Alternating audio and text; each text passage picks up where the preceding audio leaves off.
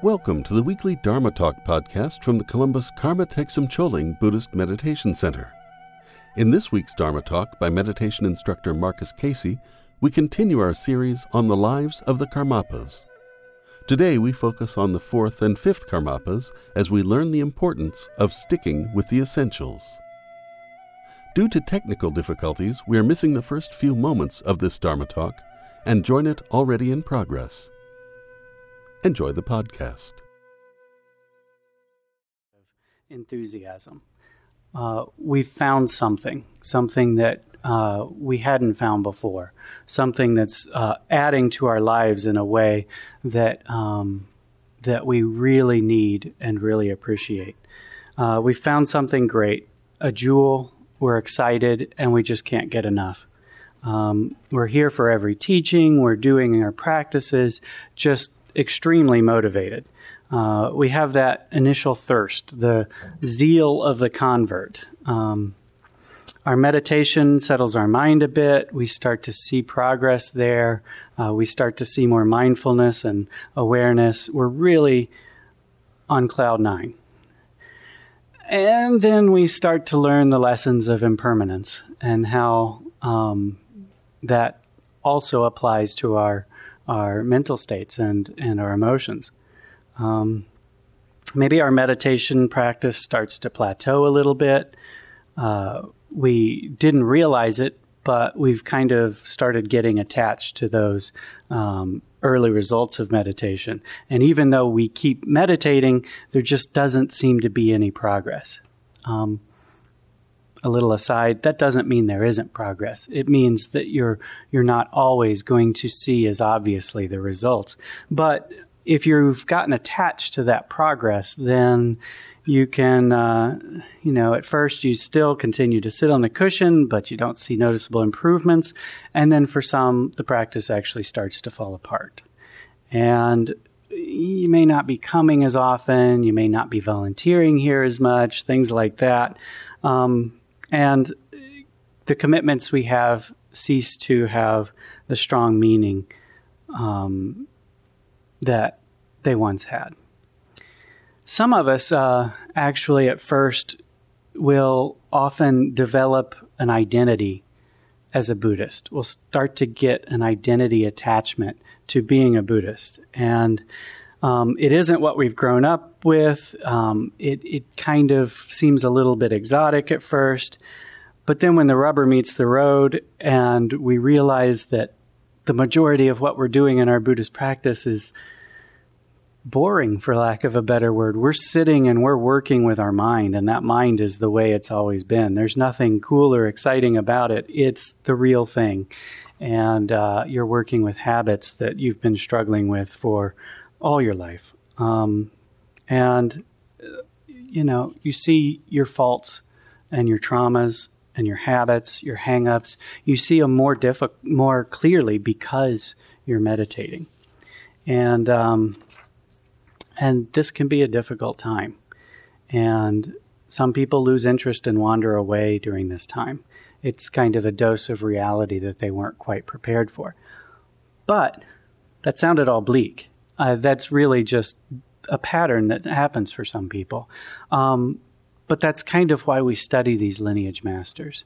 Because what we're showing is what's possible with our practice. We're showing the results of our practice. Lama Kathy has talked about the first time she met Khenpo Karthar Rinpoche. He was in town, and she was a journalist, and she was interviewing him for the paper. And she finished the interview and said, "That's what I want to be when I grow up."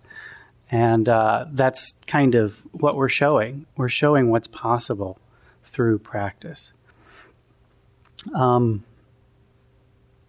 The second reason we're studying the lives of the Karmapas is similar, but it gets to why we're specifically studying the Karmapas and not any one of a number of lineage masters. And that is where we start to understand lineage. Lineage is kind of a confusing thing at first. When we first walk in the doors, we don't really understand lineage. We don't know anything about the Karma Kagyu lineage, how it differs from other lineages. But the first thing is lineage really gives us the confidence that these teachings are valid. Not just because it gives us the ability to trace these teachings back to the time of the Buddha, although that's important, but it tells us that these teachings aren't originating with me or Lama Kathy or even Khenpo Karthar Rinpoche, not from KTC or KTD. These teachings go back centuries and centuries and have been tried and tested and have turned many practitioners into bodhisattvas and Buddhas. Countless people have attained realization through these teachings, and countless more will do so. So take heart and learn from the Karmapa's examples. With diligence in this lifetime or a future one, we will attain realization if we stick to the path. And not only will we be able to follow the examples of the Karmapas, but the Karmapas are a source of blessing for us. And what does that mean? It means that if we increase our confidence in the teachings of the Karmapa, we establish a connection, a link with him. And the power of his attainment is so great that we are boosted also through that connection. So we study these teachings as a way of increasing our faith in connection with the lineage in general and with the Karmapa specifically. So we like to begin our talks with the 4-line refuge prayer, which is a prayer of refuge and commitment to awaken for the benefit of other beings. So if you don't know it, just meditate along and think about taking refuge in the source of these teachings and the teachings themselves and the community of guides along the path. We'll chant the prayer 3 times. Sangye chidang tsoki chonam la Jangchu bardu dagni kyapsuchi Dagi jinsogi pe sunamgi Drola penchir sangje druparsho Sangje drukang toki chonamla Jangchu bardu dagni kapsuchi Dagi jinsogi pe sunamgi Drola penchir sangje druparsho Sangje chidang tsoki chonamla Jangchu bardu dagni kyapsuchi Dagi jinsogi pe sunamgi Drola penchir sangje druparsho. Okay, so in previous talks we've talked about how the lineage started with the Indian yogis and were passed down from Tilopa to Naropa, and then the Marpa, who was a Tibetan who actually went to India several times and brought the teachings back to Tibet and translated them. And then Marpa passed them down to his disciple Milarepa, who was one of the most beloved and interesting figures in Tibetan history. Milarepa's primary student was Gampopa, who had received the classical teachings in the monasteries and then received the yogic teachings from Milarepa and brought the two together into the stream of teachings that we know as the Karmakagyu today. And his primary student was Dusum Khenpa, who realized the nature of the mind and before he died gave a last testament or a prediction as to where he would be reborn. And he wrote a letter that helped his close disciples find his reincarnation. And when his incarnation was discovered, he was called the Karmapa, which was the second Karmapa. So Dusum Khenpa was called the first Karmapa. So Then there was the third Karmapa, and now we are on to the fourth and fifth Karmapas that we're going to talk about today. So, got a lot to talk about, although both of them lived relatively short lives. The fourth Karmapa, but that did not stop them from having a major influence, as you'll see. Rilpe Dorje was the name of the fourth Karmapa. He was born in Tibet in 1340, so his life was completely in the 14th century. It's said that while his mother was pregnant with him, he was heard reciting Om Mani Padme Hung, and as soon as he was born, he sat up cross-legged and said Om Mani Padme Hung, as well as the Sanskrit alphabet, as marvelous fragrances filled the air. When he was 3, he said, "I am the reincarnation of Karmapakshi," which is the second Karmapa. "I will have many disciples in this world. You will see." Now, this kind of intrigued his mother because he said he was the reincarnation of the second Karmapa. He didn't say he was the reincarnation of the third Karmapa. So she asked him about it. And he said that in reality, the two are not different, but don't tell the common people that yet. So, exactly how my 3-year-old talked to me, right? Rilpe Dorje was very precocious, as you can tell, and taught himself how to read. He said that he received teachings in dreams.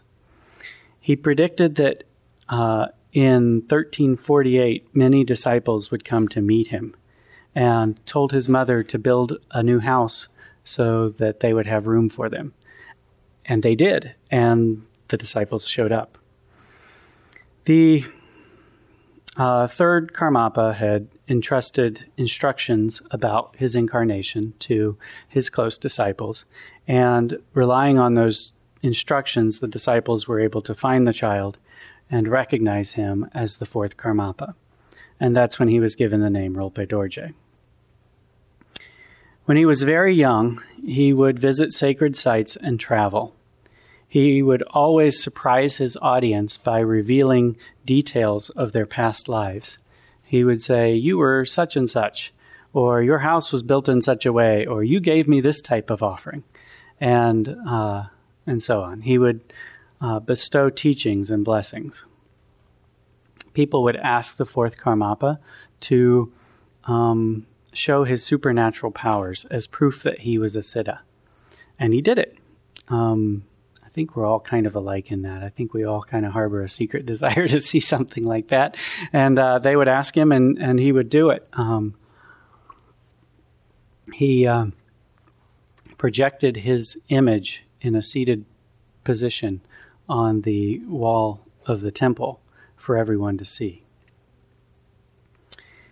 And once a yogi asked the fourth Karmapa about the miracle of the third Karmapa's face appearing in the moon just after his passing. And Rilpe Dorje replied that the union of the compassion of the Master with the devotion of his most fervent disciples had permitted this exceptional manifestation. Rilpe Dorje was still a little boy at this time. So as I was talking about the blessings earlier, the strength of the Karmapa's compassion is so great that when there's fervent confidence and faith, when there's fervent devotion on the part of his disciples, there's a real meeting of energy, and a lot of blessing takes place. Interestingly, he said that after the third Karmapa died, he visited a pure land before he was born as the fourth Karmapa. And one of his disciples, the Shamarpa,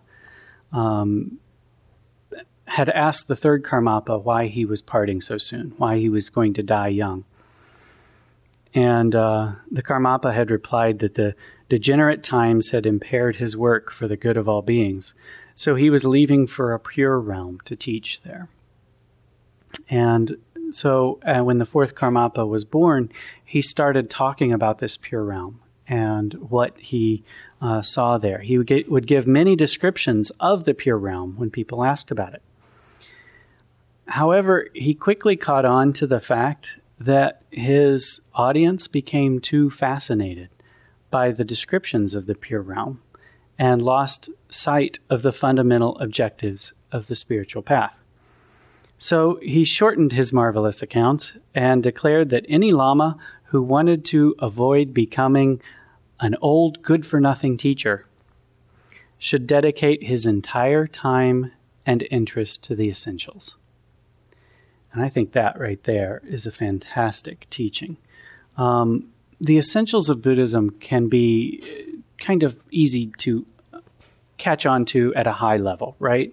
But they can be very difficult to practice and realize. Sometimes we hear some of the teachings about abandoning what is harmful and practicing what is helpful, and you can say, "Oh, well, that's kind of obvious. That's kind of intuitive, right?" Yeah, but we do the opposite so often, right? And so the essentials are really getting at how to tame your mind so that you can practice what you should be doing. The two wings of the bird of Buddhism are compassion on the one hand and wisdom on the other. We often refer to them as relative bodhicitta and absolute bodhicitta. The truth of how things appear and the truth of things as they actually are. But however you categorize it, there are essentials wherever you are on your path. If you're practicing shamatha right now, there are essentials to practicing shamatha. And learning shamatha and practicing shamatha as deeply as you can is what your task is. If you're practicing Tonglen, same thing. Learn to develop that love that is universal and undisturbed and doesn't leave anyone out and doesn't show favoritism. Don't get distracted and focus too much on concepts that are difficult for you.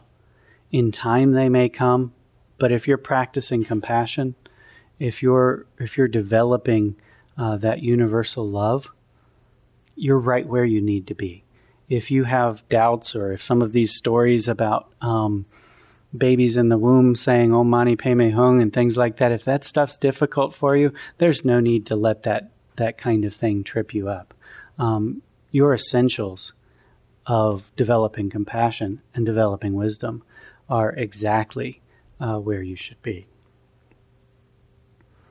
The Karmapa then entered into an intense period of study. He had a number of visions, including those of the 5 Buddha families and their mandalas in his body. He could also spontaneously manifest himself in Pure Lands and received direct teachings from the Buddhas there. In the aspect of Avalokiteshvara, which is Chenrezig, the Bodhisattva of compassion, he descended into hell in order to liberate beings from the suffering created by their harmful acts. Just as an aside, hell in Buddhism is also an impermanent thing. It's not something that you go to for all of eternity.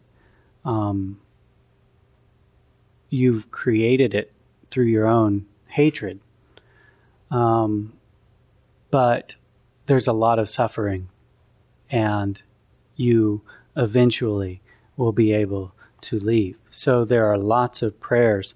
The practice of Chenrezig, in the practice of Chenrezig, you visualize or pray about releasing the beings who are stuck in hell, and you say an Om Mani Padme Hung for them.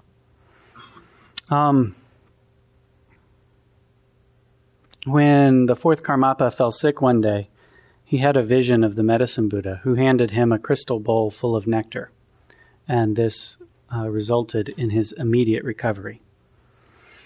Through his mastery of dream yoga, he emanated himself in the Pure Land of Chenrezig, where he had a direct vision of Chenrezig and achieved immediate realization of Mahamudra. Like his predecessors, the fourth Karmapa traveled extensively and visited different monasteries. He lived in a real turning point in Tibetan history. If you'll remember from the previous Karmapas, for a couple centuries, all of China and Tibet had been ruled by the descendants of Genghis Khan, the Mongol invaders who took control. But by the beginning of the 1300s, Mongol control over Tibet had been weakening, and the heads of different Tibetan clans took advantage of the situation and seized the reins of power in Tibet. And then in 1354, Jangchub Gyaltsen won a decisive victory over his adversaries and definitively freed them from the yoke of Mongol power. He centralized power and quickly established a period of stability that favored the economic, cultural, and religious development of Tibet for nearly a century. So when the Karmapa was 14, he returned to Tsurphu Monastery and fully dedicated himself to studying the monastic rules. He took ordination as a novice monk and went to a hermitage near the monastery to receive the lineage transmission. If you'll remember, the way our lineage transmissions are passed is that a Karmapa, before he dies, will pass the lineage transmissions on to a trusted disciple, and then that trusted disciple will pass them back to the next Karmapa when he is ready. And so that's how they call it the golden rosary or the golden mala. It's like beads on a mala. The transmission is not lost. It's just passed from bead to bead to bead. So he received the lineage transmissions,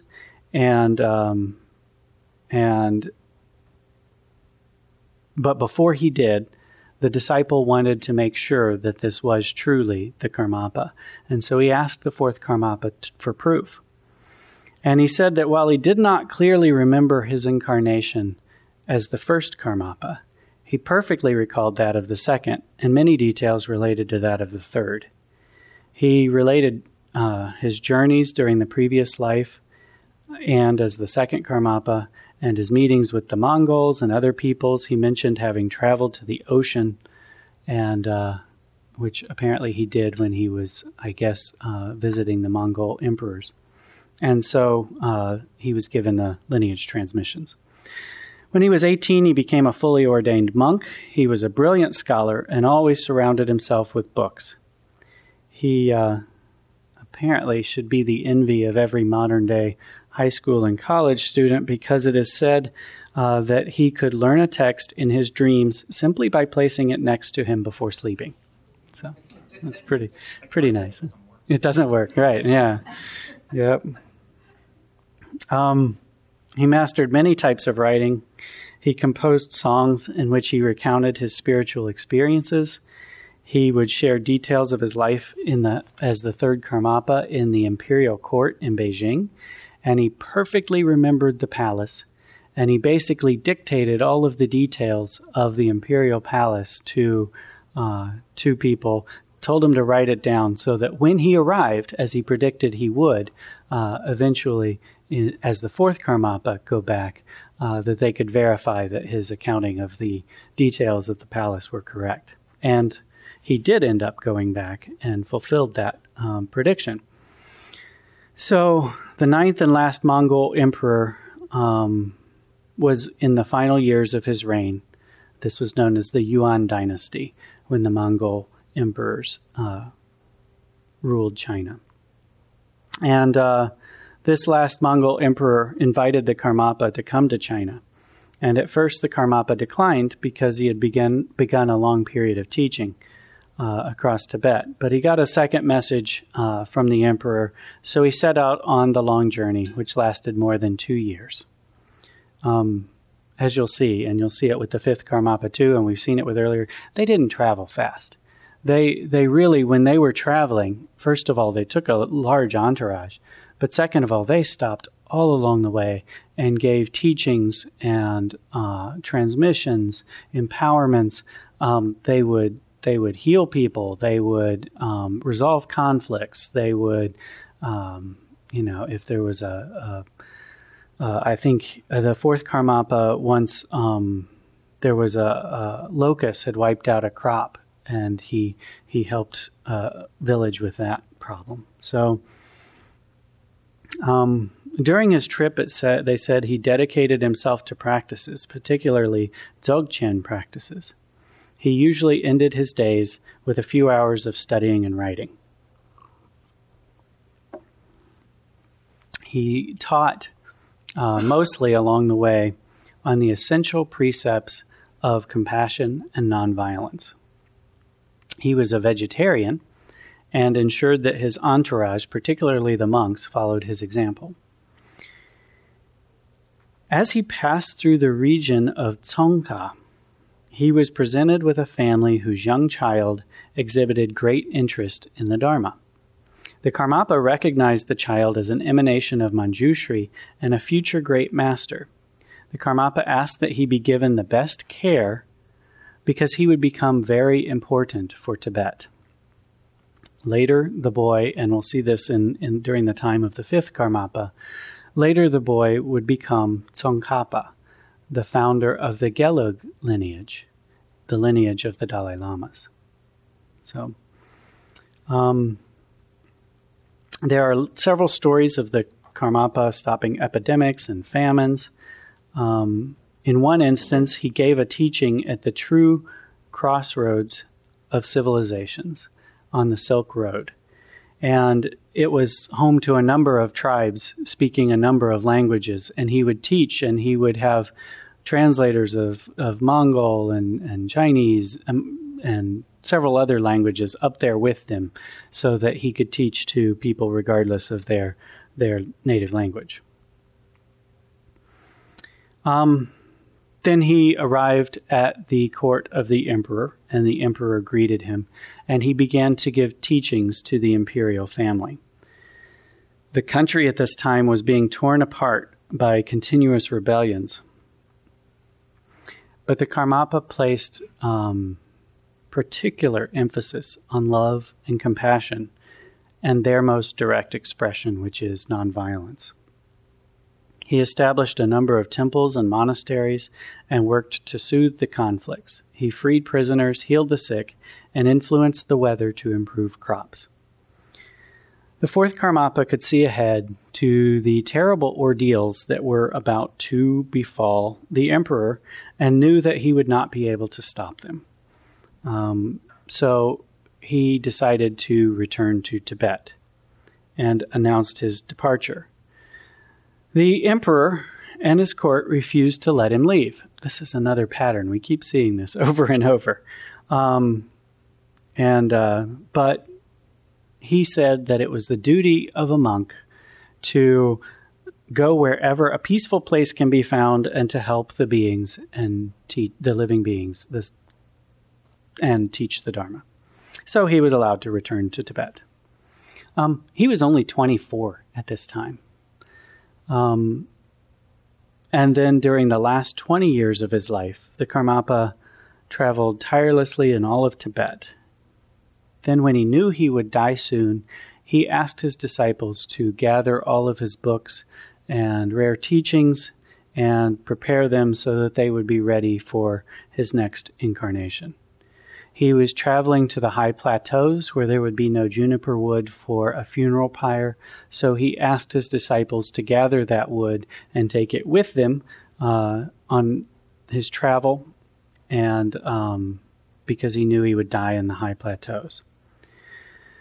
To prepare his followers, he reminded them of the vicissitudes of samsara and the impermanence of phenomena. He told them not to waste time in futile activities. He was 44 when he performed circumambulations around his spiritual objects so as to bless them one last time. He sat in the Vajra posture, gazed into space, and recited the prayer of Samantabhadra. He meditated until just before sunrise and entered into the Dharmadhatu, the ultimate sphere of all phenomena. There were many miracles and signs at the time of his death, and many relics were found in his ashes. So, Then we move along to the fifth Karmapa, Deshin Shekpa. He lived from 1384 to 1415, so the 14th and 15th centuries. He was born into a family of yogis, and it was said that his parents and friends heard him reciting Om Mani Padme Hum and the Sanskrit alphabet while he was still in the womb. Shortly after his birth, he sat up alone and announced, "I bow before all the Buddhas. I am Karmapakshi, Om Mani Padme Hum." When he was 2 months old, he was presented to a great scholar, and the boy had great joy upon meeting this scholar. Even though he was only 2 months old, he appeared to recognize the master. At the age of 2, he showed clairvoyance and performed miracles such as leaving his footprints in a rock. At the age of 4, he was presented to the second Shamarpa and received a number of initiations. When he was 5, he visited a monastery constructed by the third Karmapa. It was the middle of winter, and a monk had slipped on some ice and hurt himself. And he had multiple broken ribs and was visibly suffering.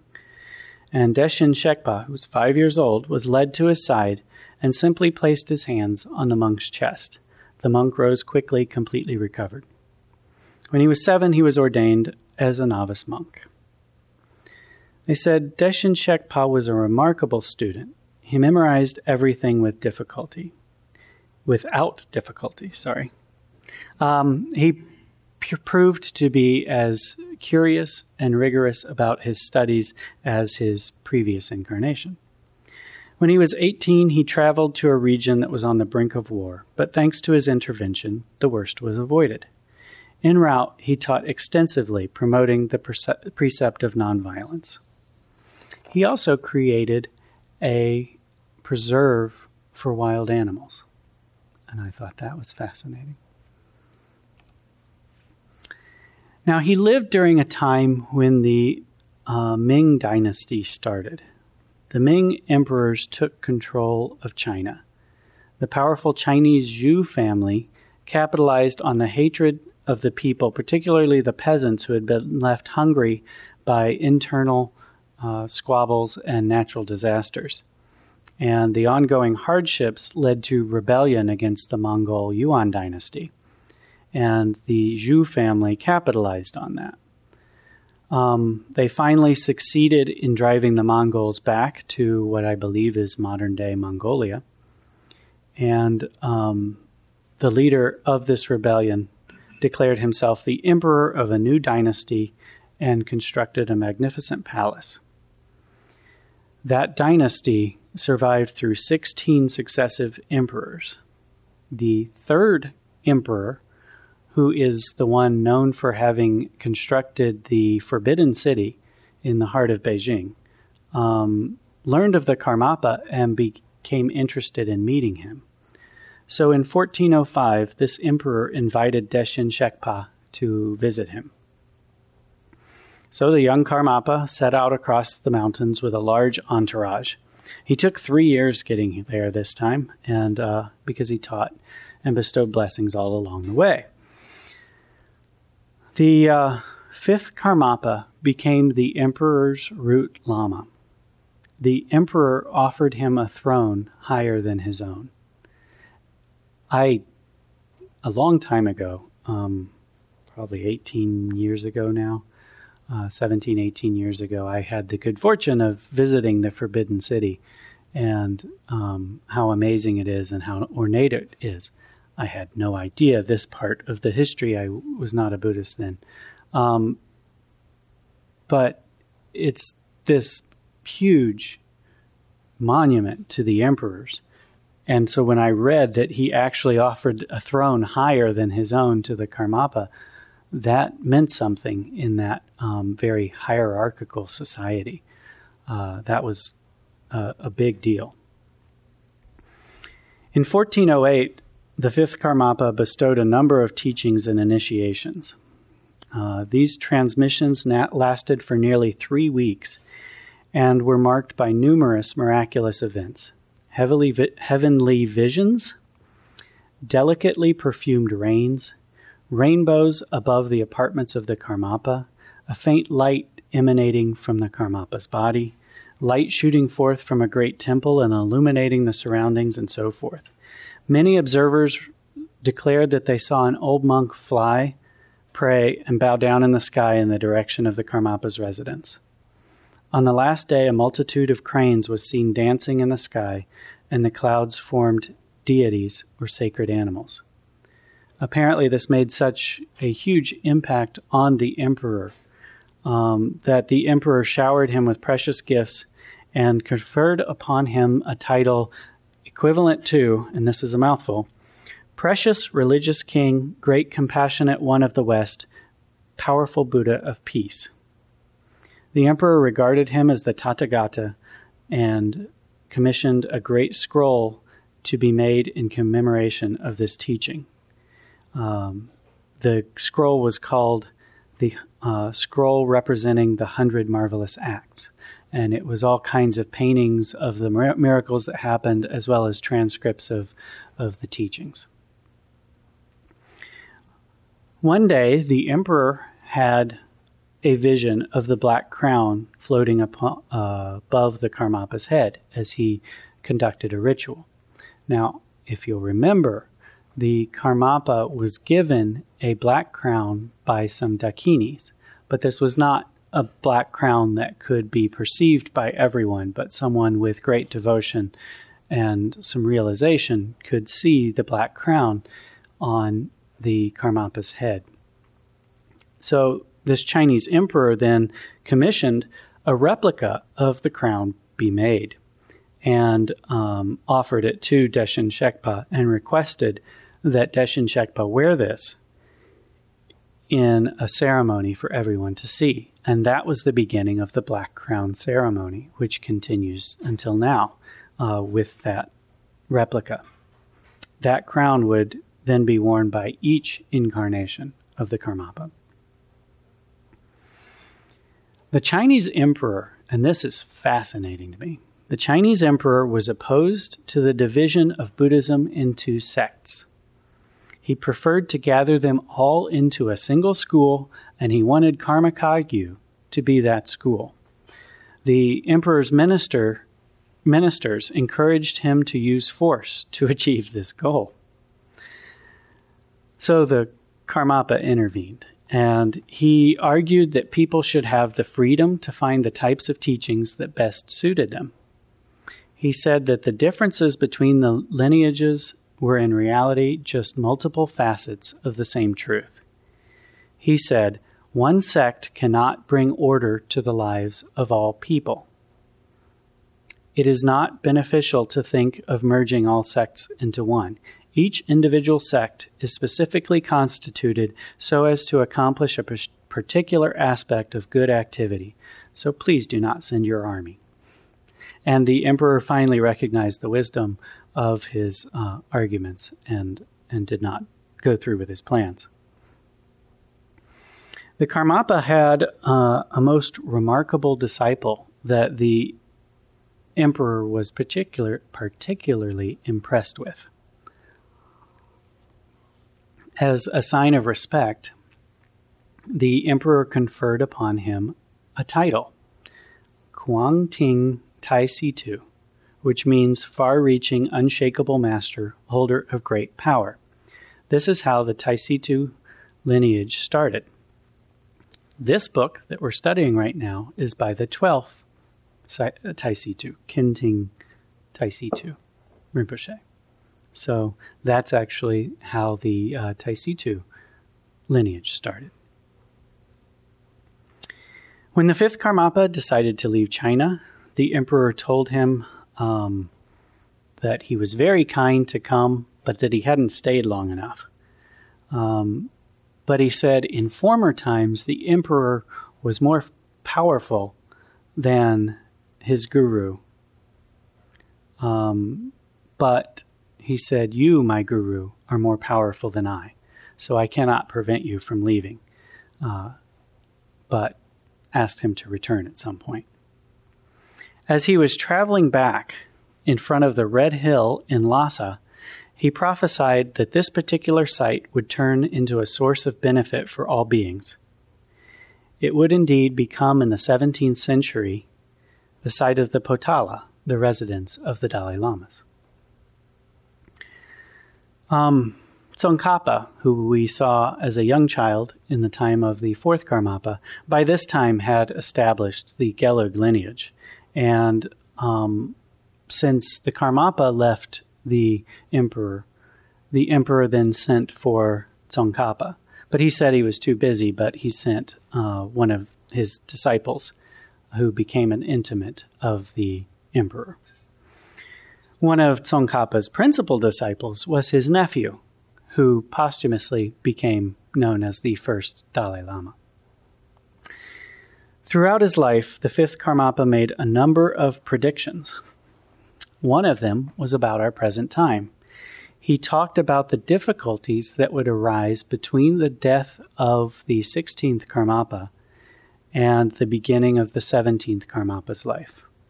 It says that the Dharma of the Karmapa will nearly be destroyed, but that it will not be. So I find that interesting. For those who aren't aware, there was a lot of difficulty and controversy at that time, and there was a split in the Karmakagyu lineage, in which the heart sons of the 16th Karmapa split, and one of them chose his own, or appointed his own Karmapa, whereas the others appointed the Karmapa that we recognize today. And just a couple months ago, right about the time we were starting this book series, the two Karmapas met for the first time ever and published a joint statement talking about the need to end the divisions and the split in the Karmakagyu lineage. So wonderful example they gave for us there.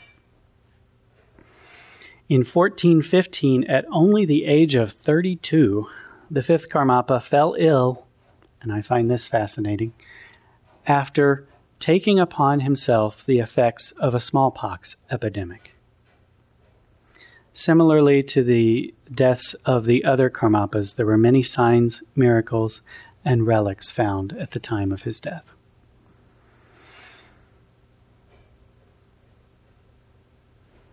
So, age 44, age 32, and yet they influenced world events.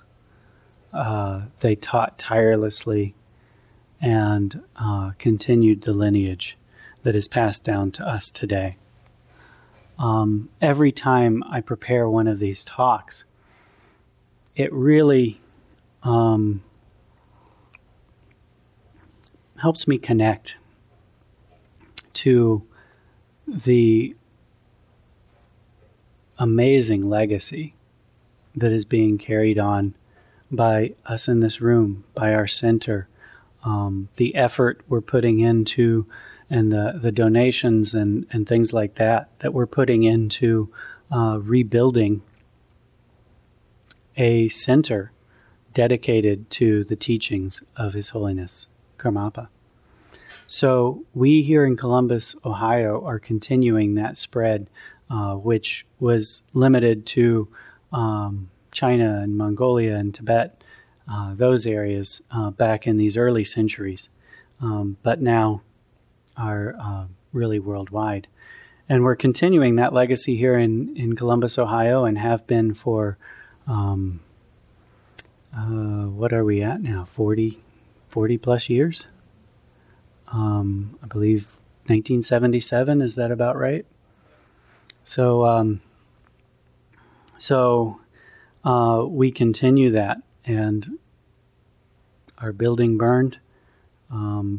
We're here now, and hopefully by this time next year or soon after, we'll be in our new building back again.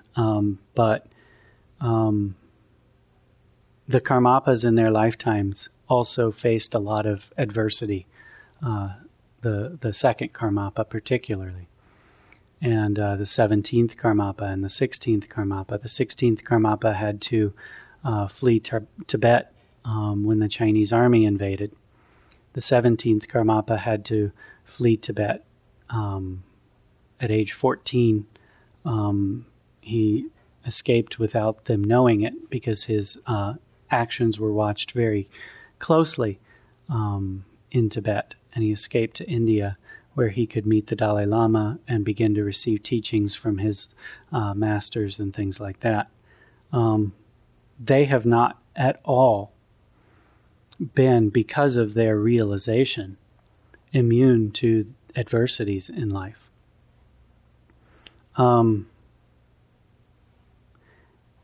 But through their realization, they have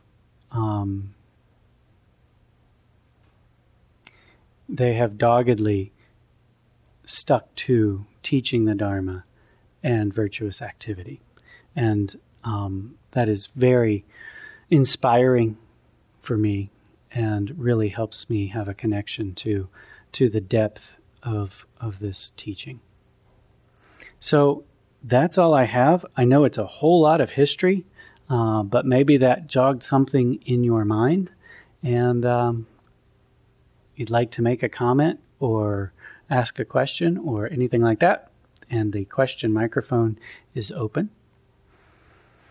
for anyone about any topic. And I'll do my best. All right. Thanks, Marcus. Mm-hmm. So I guess I thought that the Karmapas were fully realized. Mm-hmm. And I also thought that fully realized beings would not have to study the Dharma or anything else. So can you explain that? So the way I've heard it described is that they come into, I guess if you can think of what's separating us from our true Buddha nature is a veil of ignorance. And we are born with that, and we've developed that over habit, over lifetime after lifetime after lifetime. And it's my understanding that going through that process of dying and being born again, they are born with, I guess you could visualize it as a very thin layer of that, that it's much easier for them to then study and practice and fully realize again what they had in the past life. But I think it points to the fact that they voluntarily take that on for the sake of all beings to continue the work of the Dharma when they purposefully die and then are reborn. They absolutely have all of the realization necessary to move on, as it were, once they die. And they are choosing to return and be incarnated again in samsara. But they just don't have that habit of mind built up like we do. And so it's very easy for them to puncture through that and reach realization again. I may be mistaken in that. That's kind of the way I've heard it described, and that's kind of the way I think of it. So, okay, thanks. Mm-hmm. Yeah, they also, I think there are probably a lot of intellectual study beyond just the realization that may not immediately come back. Some of the Karmapas, as we'll see later, the 8th and 9th Karmapas, wrote and big texts that help their disciples learn teachings like the Madhyamaka and things like that. So I would imagine they aren't born immediately with that kind of scholarship and the ability to immediately do that. However, it's also said about the 17th Karmapa, people marvel at how he instantly picks things up, how talented he is. He decided to learn calligraphy and painting, and his calligraphy and painting is really unbelievable. And all of his teachers just remark at how everything just comes to him really quickly. And that's what we are seeing with these previous incarnations as well. So, all right. Well, if there are no others, let's dedicate the merit of listening to the teachings of the Karmapa to the benefit of all beings. May we follow in the example of the Karmapas and tirelessly work to attain enlightenment for the benefit of all beings. We dedicate the merit of this activity and all future virtuous activities that all beings may find relief from suffering.